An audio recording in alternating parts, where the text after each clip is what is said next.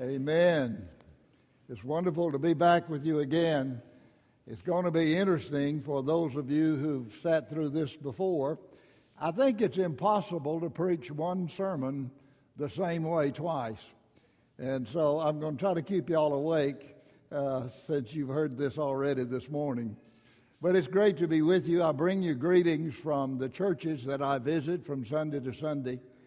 And I want you to know that I talk about you every Sunday. And I talk about your good points and say very little about your bad points. But it's great to be home. It's always great to be able to worship with the wonderful, wonderful Mayfair Church. We are in trying times. As the writer said a long time ago, this is the best of times and this is the worst of times. And I appreciate so much the emphasis the elders are placing upon prayer this afternoon. We'll speak more about it at 5 o'clock, and then tomorrow afternoon. And Lee couldn't have picked a better song for what I want to talk about this morning, and that is the faithfulness of God, the fact that we can depend upon Him regardless of what we go through day in and day out. Do you think we're getting any better, or are we getting worse and worse as a nation? Do you think we're getting closer and closer to God, or are we getting further and further away from God? In a moment, you're going to hear Noby Stone's prayer, and he's going to be talking about as a nation. We have moved away from appreciating and understanding and following the authority of our Lord and our Savior. There are two verses in the Bible that more or less just captures the entire Bible. And I think we have looked at these from time to time, but I want you to see them in a different light today. Because there's something I want you to do all day today, and all day tomorrow, and all day Tuesday, and even Wednesday morning. I want you to do the same thing, and in fact, for the rest of your life. One of the passages that just captures the entire meaning of the Word of God is John 3:16 in the New Testament. That one verse has challenged the minds of some of the greatest thinkers this world has ever known theologically. For God so loved, the word so is an adverb of degree telling how much. For God so loved the world that He gave His only begotten Son. And so then we have that promise that God loved us when we were unlovable. The fact that the Word of God begins in Genesis, it goes through Revelation, and it's always calling man back to God, especially in the Old Testament. And so you have this powerful verse that Jesus spoke to one person regarding the love that God has for the world, and that His Son was willing to die for each and every one of them. The second passage is way over there in the Old Testament. It's not in Genesis and Exodus and Leviticus and Numbers and Deuteronomy. It's hidden way over there in 2 Chronicles 7:14. And in this passage we have what I think captures the 39 books of the Old Testament. You know, there are over 20,000 verses in the Bible, Old and New Testament, and yet these two verses to me personally just kind of makes up a Reader's Digest of the entire Bible. Let's look at it together. If my people, that's very special. I probably won't get any further than that this morning. But if my people, who are called by my name, will humble themselves and pray and seek my face and turn from their wicked ways, then will I hear from heaven, and I will forgive their sin and will heal their land. Now, to appreciate this verse, it comes on the heels of dedicating the temple. It was 450 B.C. David had died, but David had a dream of building a temple for God, a place of worship, a place of sacrifice. But because David's hands were filled with blood because he was a man of war, God did not allow David to build this temple. But he did allow his son Solomon to build the temple. And it took a matter of 7 years to build the temple, but it took 13 years to build Solomon's palace. So in 1 Kings chapter 7 and 1 Kings chapters 8 and 9, we have these figures that it took 20 years for these men to build this unbelievable structure. 7 years for the temple, 13 years for his palace. They overlaid the temple of God with gold.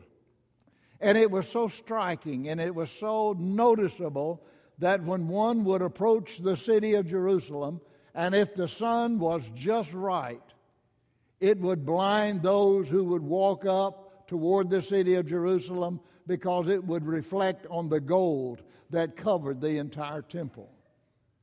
Now, God had already thanked Solomon for building this temple for him, but he goes on to say, and he leads up to the verses we looked at a while ago, that not only do I want a place of worship, do I not only approve of it being overlaid with gold, and the sacrifices the people made in order to have this temple ready for God, he said, I want dedicated people. I want dedicated people to worship in this temple. I don't want just the temple. I don't want it to be just a structure. But I want those who go in to worship in the presence of God and sacrifice to God to be dedicated to Him. And he lists a very simple way in which we are to be that kind of dedicated people. And so then it is in this context that he says so much about what was going on in the lives of the children of Israel. And what I want to do this morning is to just kind of pull it apart. And like I said earlier, I want to do this verse like I play golf. I want to hit it hard and wish it well. And if you'll come back tonight, we'll finish Deuteronomy 2 Chronicles 7:14.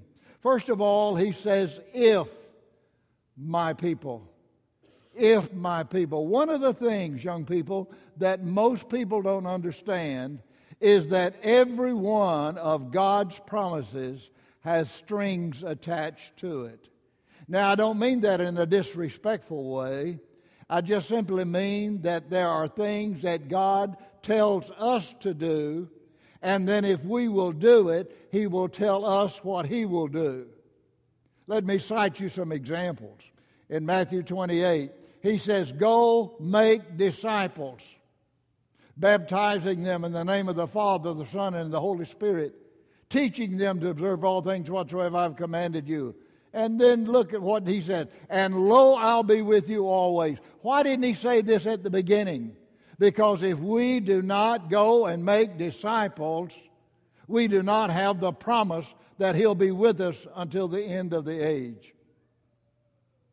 There are many other passages. Who knows Romans chapter 8, verse 28? Years ago, you remember, I was on the elevator with two young ladies that had obviously experienced the slipping away of their mother. They were in tears. And as I rode the elevator down with them, I heard one say to the other, well, you know, all things work together for good. And then they got off the elevator and left, and I thought, oh my, I just wish they knew the rest of that verse. I just wish they knew that that wasn't the end of the story. That all things do not work together for good for everybody. But Paul was so very careful in that Romans 8 to make sure that they understood that there were conditions connected to things working together for good. Because he goes on to say, we know that all things work together for good to those that love the Lord. And then so many times, especially in John, he talks about, if you love me, you'll keep my commandments. If you love me, you'll do these things. By this shall all men know that you're my disciples, if you love one another. John 13:35. And so that sets apart, obviously, a group of people. To those that love the Lord and are called according to His purpose. What is the purpose of God? To have us here on this earth.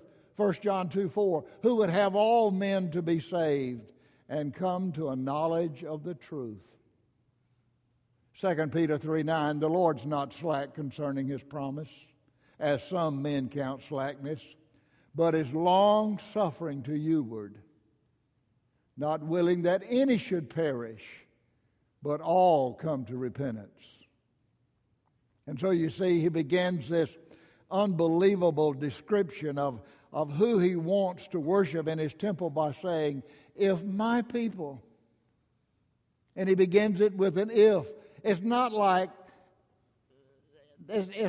he was desperate.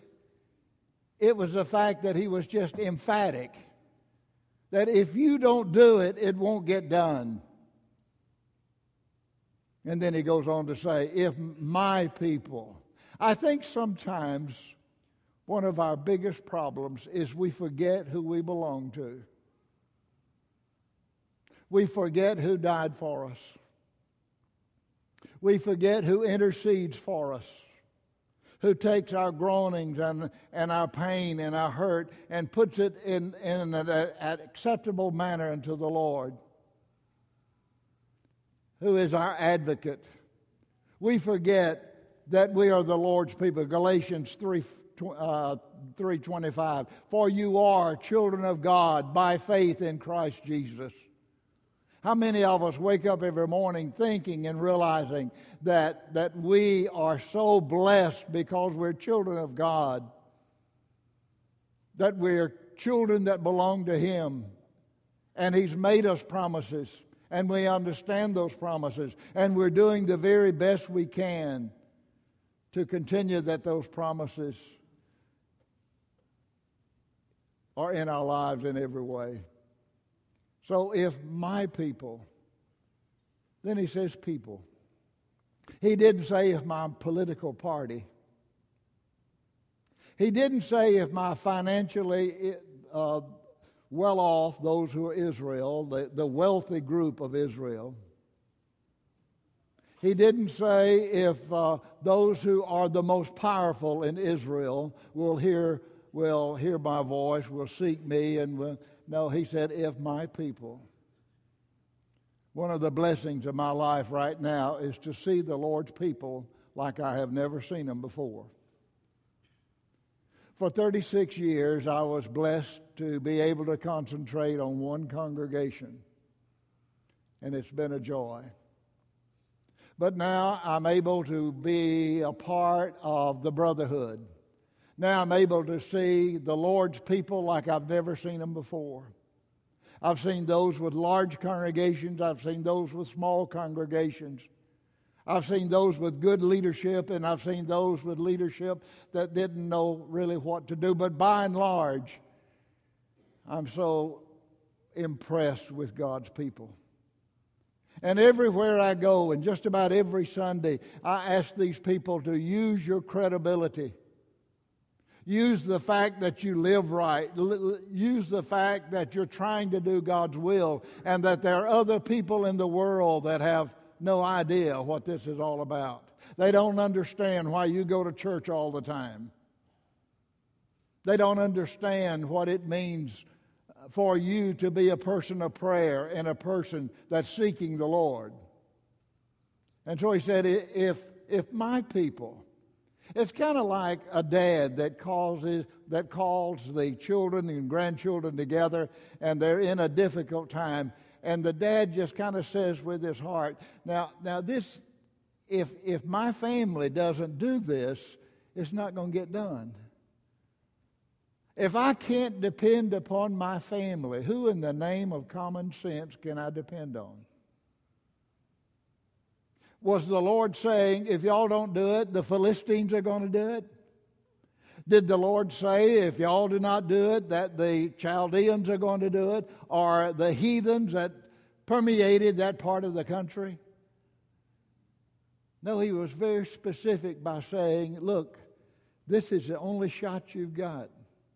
If my people who are called by my name. Now, folks, it doesn't get any, in the Bible, it doesn't get any better than this.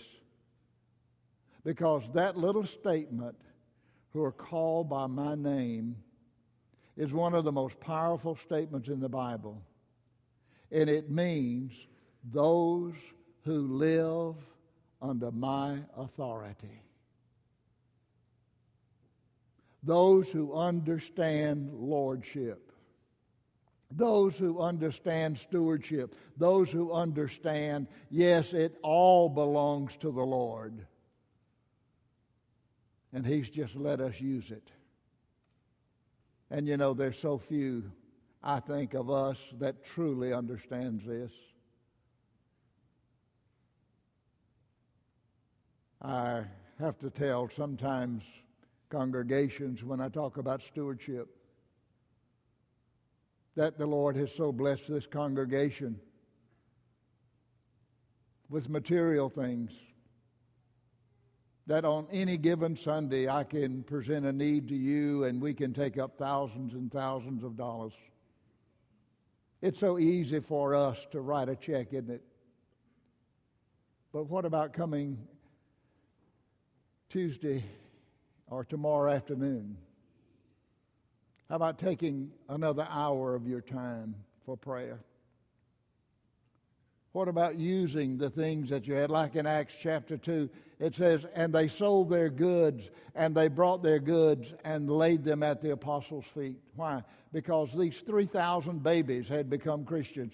3,000 Jews away from home had become Christians. They had to remain in Jerusalem to be further taught. They needed to be fed. They needed to be clothed. They needed to be housed until they could be taught further the Word of God.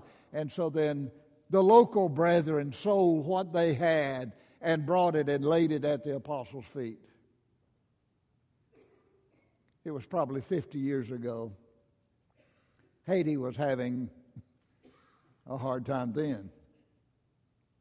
I think Haiti has always had a hard time. They do get some things that they certainly do not deserve, like earthquakes and tornadoes.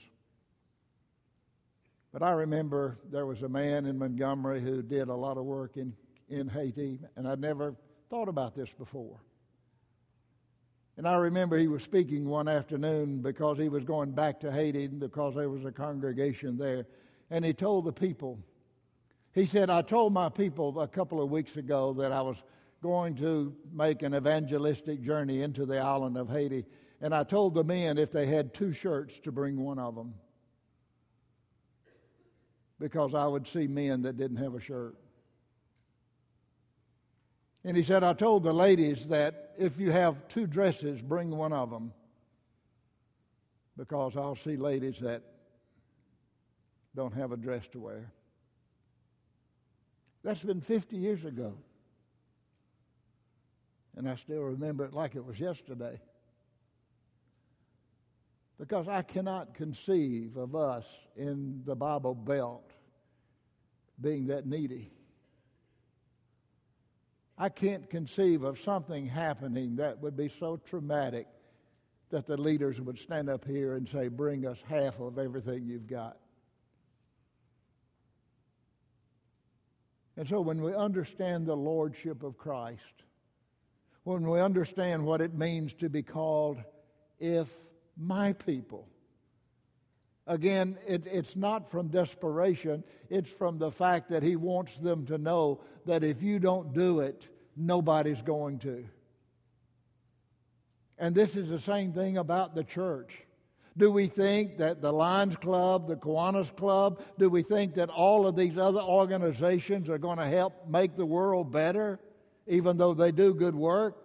Are they in the saving business like you and I are in the saving business? That the Lord gave us the marching orders to bring people out of the world into the kingdom of His dear Son, Colossians 1:13. And so He says, if my people. Why did he say, if my people? Because it is only the Lord's people that has the answer to life's problems. It is only the Lord's people that will have the answer to life's problems. Number one, who am I? Am I just a descendant of apes and monkeys? Or am I really made in the image of God? And do I have indwelling in me the Holy Spirit because I'm a child of God? And as God made me in His image? Am I somebody special? Or am I in just a chain of evolution? The world doesn't know who they are. But it is unbelievable what happens when God's people realize who they are. And how we've been made and for what reason we have been placed upon this earth. So we know who we are. We know where we came from. But here's the most important thing is we know where we're going. We know where we're going. We have promises that this life is not the end. I was reading a little article the other day that I get just like most of you do in your emails. It says, we're not home yet. And that's the truth. We may think we are. We may act like we are. We may invest like we are, but we're not home yet. You see, the Lord promised His disciples, I go to prepare a place for you. And if I go and prepare a place for you, I will come again and receive you unto myself, that where I am, there you may be also. We have the answer to life's questions, but nobody else does. The world wanders. The world is filled with guilt. The world is filled with doubt. The world is filled with fear. Oh, there's my word again. I'm working so hard as I get older to be filled with faith instead of fear.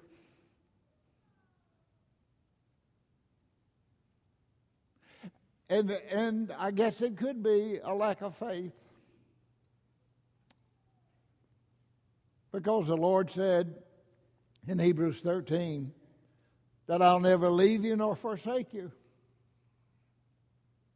And then He says that, I'm so glad He put that in there. He said, therefore I will not fear what man shall do unto me.